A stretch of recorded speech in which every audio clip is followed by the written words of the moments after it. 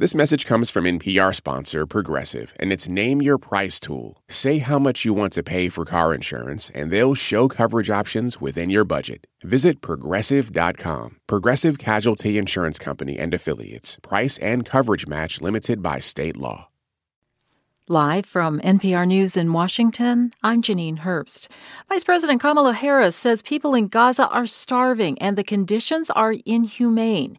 She says with the immense scale of suffering seen in Gaza, including last week's stampede over aid that killed more than 100 people, a temporary ceasefire needs to be put into place as soon as possible. Our hearts break for the victims of that horrific tragedy and for all the innocent people in Gaza who are suffering from what is clearly a humanitarian catastrophe.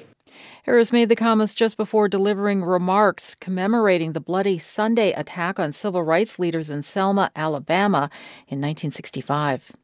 A blizzard in the Sierra Nevada of Northern California has forced the closure of a major interstate for days, and more snow's on the way.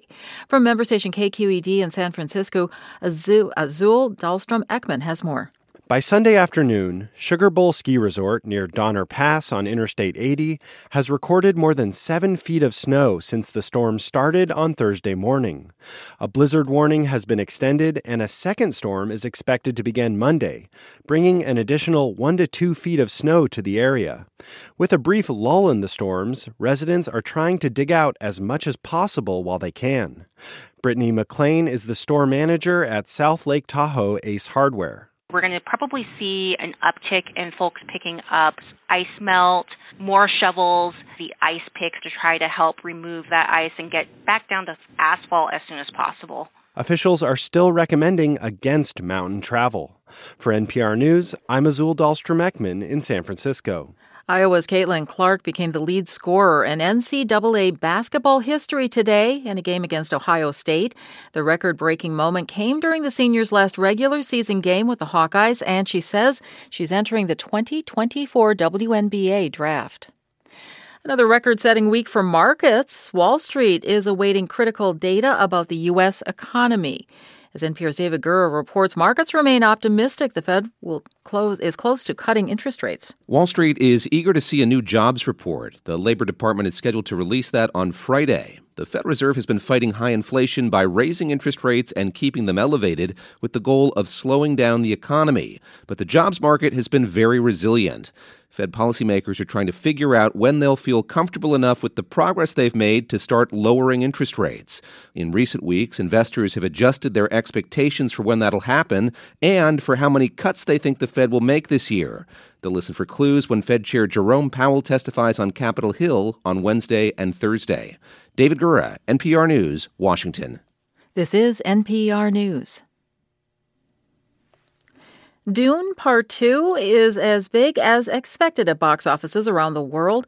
NPR's Bob Mondello says that means Hollywood can breathe a little easier. The last few months have been rough for movie theaters. Christmas attractions faded fast. Writers and actors' strikes reduced the number of movies in January and February, and the ones that opened mostly tanked. Moviegoing is a habit. If the audience gets out of it, it's tough to lure them back. Dune Part 2 is luring them back like sandworms to a thumper. We've been fighting the Harkonnens for decades. My family's been fighting them for centuries. This weekend, Dune Part 2 has played to well over 5 million moviegoers and taken in more than $80 million just in North America. Next week, it will easily pass the entire domestic run of Dune Part 1, and it's even stronger overseas.